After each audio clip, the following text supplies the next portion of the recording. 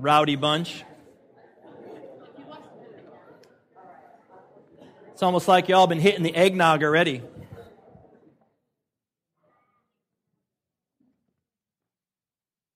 Who's that? Hey, Warren, can you shut the lights off when you're done?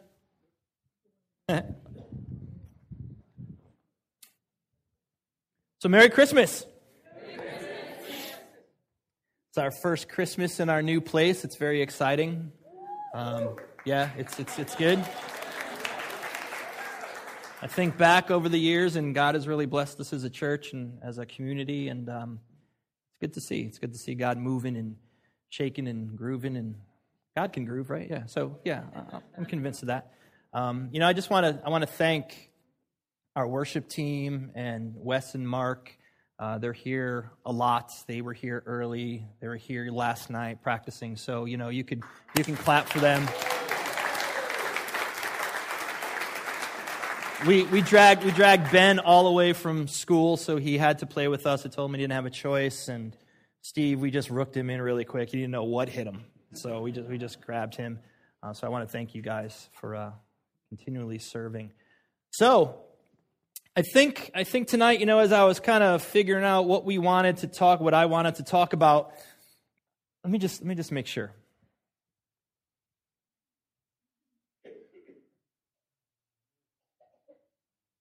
Got some people in the back. That's cool. That's my daughter. All right, so it seems to me,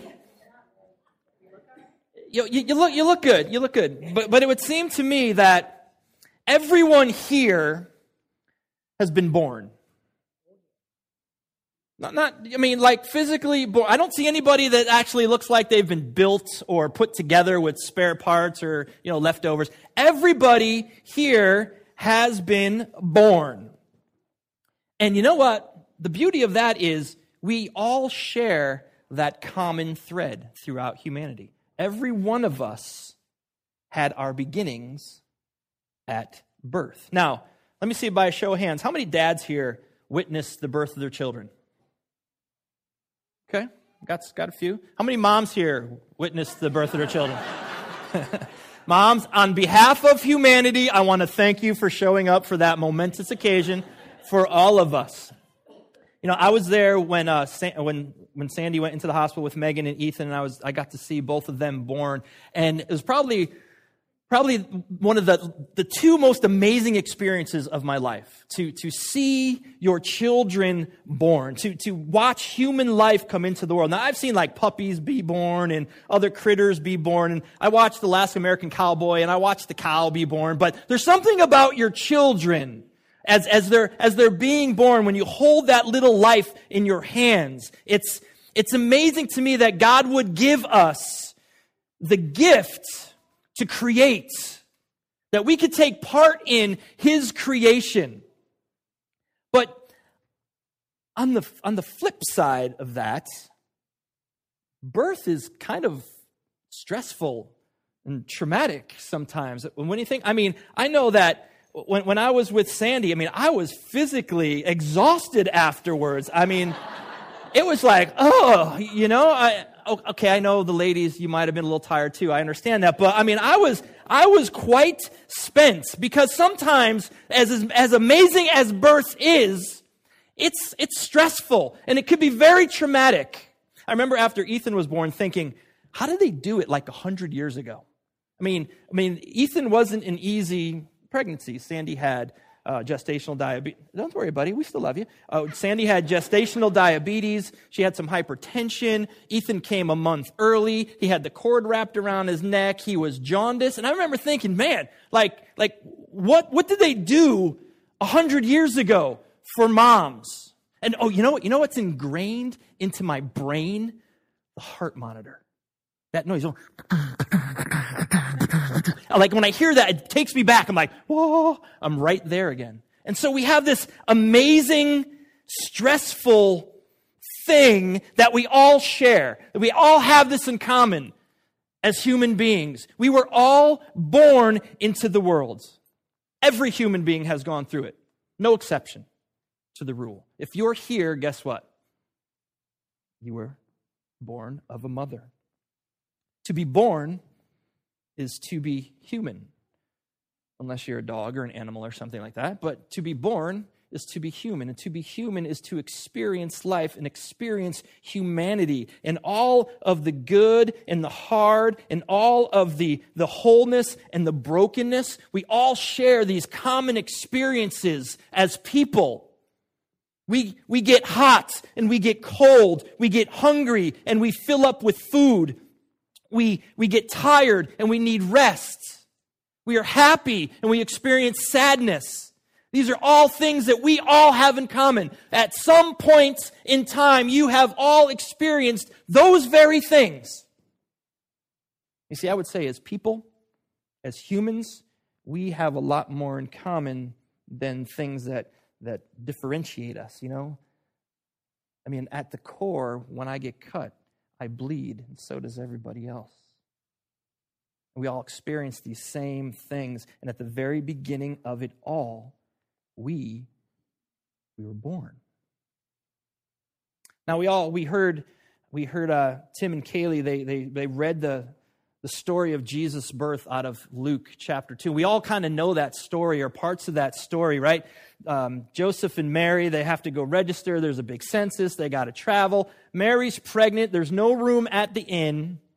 And so they get stuck in like a stable. And then in Luke, there's these two verses that really I just kind of landed on them this week. Let me show you. Thank you. While they were there, the time came for the baby to be born, and she gave birth to her firstborn, a son. She wrapped him in clothes and placed him in a manger because there was no guest room available for them. Mary's firstborn, a son. And if you're wondering what his name was, it's Jesus, the Son of God, the Messiah. He comes into the world just like every one of us did. He was born of a woman. He comes in and he begins life the way that we all do. And all of the amazingness of that moment and all of the stress of that moment, the Son of God is born just like each one of us here has been born. And I would say that it was a little more difficult for him. Because you know what Mary didn't have? The epidural. Right? She went al natural there, man. No drugs, no nothing.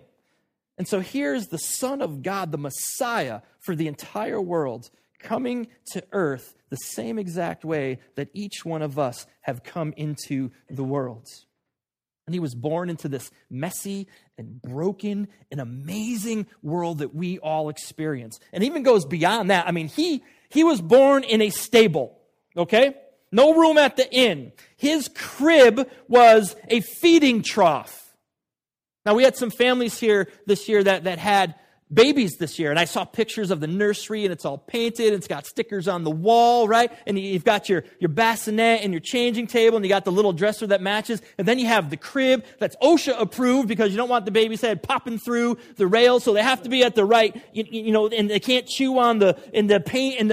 Jesus had a feeding trough with animals walking around. I can imagine that there was the smell of hay and animal poo that would be in a stable. And to the eyes of the world, there was nothing really, really special about this baby.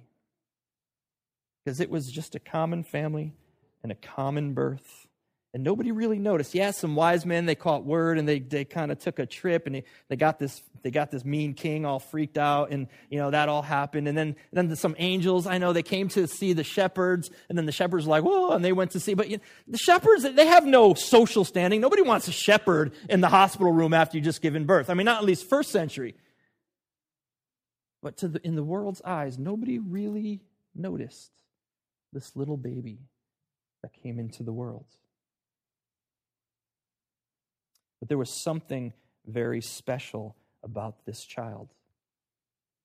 It would take years and years for people to really see and to understand what that would be. It would take like 30 years before this Jesus guy would come on the scene and he would start preaching and teaching and doing miracles. But for the first 30 years, he was just a common Jewish boy growing up in a common Jewish family, learning the culture of his day of first century Judaism.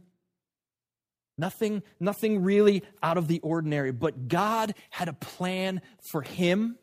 Jesus had a purpose why he was born into this world. In fact, this common little baby would end up changing everything. Changed everything for the world. I want to show you this verse, what Paul writes about in Titus. Wow, that's good. But when the kindness and the love of God, our Savior, appeared, he saved us, not because of righteous things we had done, but because of his mercy. He saved us through the washing of rebirth and renewal by the Holy Spirit, whom he poured out on us generously through Jesus Christ, our Savior, so that having been justified by his grace, we might become heirs, having the hope of eternal life. But when the kindness and the love of God, our Savior, appeared, Paul is writing about something that is concrete and physical. He is talking about Jesus Christ. Jesus Christ is the kindness of God. Jesus Christ is the love of God that's been poured out upon his people. In fact, God loves the world so much. He wants it back to the way it was so desperately. He wants his people back and reconciled to him that he sent Jesus out of his love and out of his mercy and out of his kindness. That Jesus would show the love of God, that Jesus would ultimately save us. I guess we could say that Jesus came to save us from ourselves.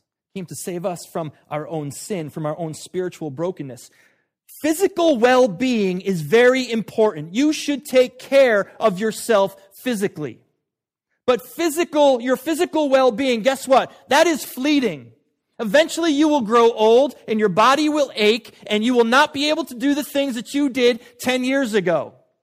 But Jesus came to heal and to bring something much deeper than just a physical well-being. Jesus came to bring spiritual healing and a spiritual well-being.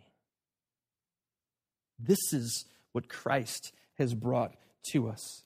You know, spiritual health transcends every and any situation that you can ever find yourself in. As a church, we went through the Advent candle this year for Advent, the 4 weeks leading up to this night, and we talked about hope, we talked about peace, we talked about joy, and we talked about love. And we didn't want to talk about it like it was from the world's perspective, how the world defines those things. We decided to dig way beyond that and look at it from a spiritual perspective. What does God say about those things? And here's what I want you to hear from me tonight. Jesus came to save you into a life of joy. Jesus has come to save you into a life of peace and reconciliation with God. Jesus has come to save you to live a life of hope. And he has come to show you the love of God, that you can be accepted, that you have been called back to him. And you know, that's not even really like, that's good news, but here's the best news. This is the news that I really like. You don't deserve it. I mean, I do, but you don't deserve it. No one deserves the grace and the love and the saving of God. It's by his mercy and his mercy only. He did not come because you finally got it together. He did not come because finally you are walking on the straight and on the narrow. He did not come because you got it. See, God loves you. God loves you with an in spite of love and not a because of love. In spite of your brokenness, in spite of your shortcomings, in spite of the things that you've done in your past, in spite of the things you continually do now, God loves you and sent Jesus. He loves you with an in spite of love, and he has come to save you. You know, love's a very interesting thing. I can love my wife, I can love my children, but they can reject my love and not receive it, and it kind of goes nowhere. And to be saved, you have to actually recognize that you need some saving. You have to put yourself in the position to allow yourself to be saved. So I guess what I'm saying is the choice has always been ours.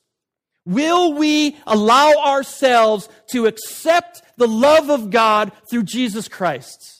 Will we allow ourselves to move in it and to embrace it and to walk and to live our lives in the love of God through Jesus Christ? Will you allow yourself to be saved?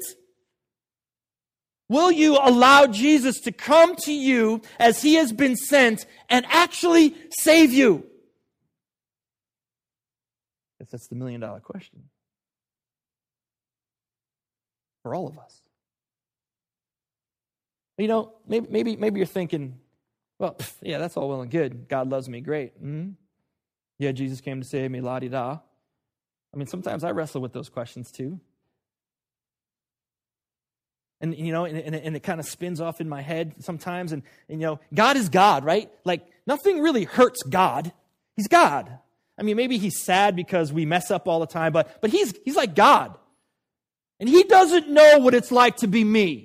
He doesn't know the things that I've experienced in my life. He doesn't know what it's like to fail. He doesn't know about broken trust. He doesn't know me. And how does he show his love to me? He has no idea what it's like to live down here, 2011, going into 2012. Have you ever wrestled with that question? Have you ever just kind of thought about that sometimes? Even, I don't care if you're just visiting here because you got dragged by someone or you've been following Jesus all your life. That is something that can spin and churn in the minds of all people. But remember the verse that we looked at first. Wes, can we go back one slide? While they were there, the time came for a baby to be born. And she gave birth to her firstborn, a son. The time came for a baby to be born, and she gave birth to her firstborn. It's a son. Jesus came as a child into this world, into our worlds, just like everyone else did. And he came to experience and he came to teach us within our human experiences. Jesus, he knows what sadness is like. Jesus knows what it's like to lose things. He knows about joy. He knows about laughter. He knows what it's like to be betrayed and to be abandoned. Jesus knows what it's like to have your friends turn their back on you, on him. He knows spiritual suffering. He knows physical suffering. He knows emotional suffering. The Bible tells us that he has been tempted in every single way that we ourselves have been tempted. That means Jesus was tempted with greed and lust and arrogance and hatred. Everything, you name it, Jesus was tempted. He knows what it's like to be human. He knows what happens down here on this earth. And he came to say, and he came to show us that because of the love of God, because of the mercy of God, because of the kindness of God, that we, mere humans, can walk in victory in this life. We can overcome and conquer those things because Jesus came to save us. Because Jesus came to show us. Because the love of God has been poured out through the Holy Spirit on all of humanity. And so will you begin to open yourself up to that love? Will you begin to open yourself up to that saving? He has come to bring us rebirth. He has come to bring us a life that has been renewed. You see, God looks beyond who you are right now, and he looks at who he knows you can be because of Jesus Christ. See, God loves you right where you are right now, but he loves you so much, he's not going to let you stay there. And He's going to pursue you with His love. The kindness and the love of God appeared, our Savior, Jesus Christ. And so as we celebrate the birth of Jesus this year, the kindness of God, the fact that He came and saved us, my prayer to you, my prayer for you, is that the light of Christ would shine brightly into your soul and burn away all of those things that keep you from following Him, being sold out to Him 100%. I mean, because what's the Christmas story really? The Christmas story is the love of God has come here to this planet to experience our life, to show us and to teach us that we can be victorious in this life. See, the Christmas story is the light of God shining into the darkness.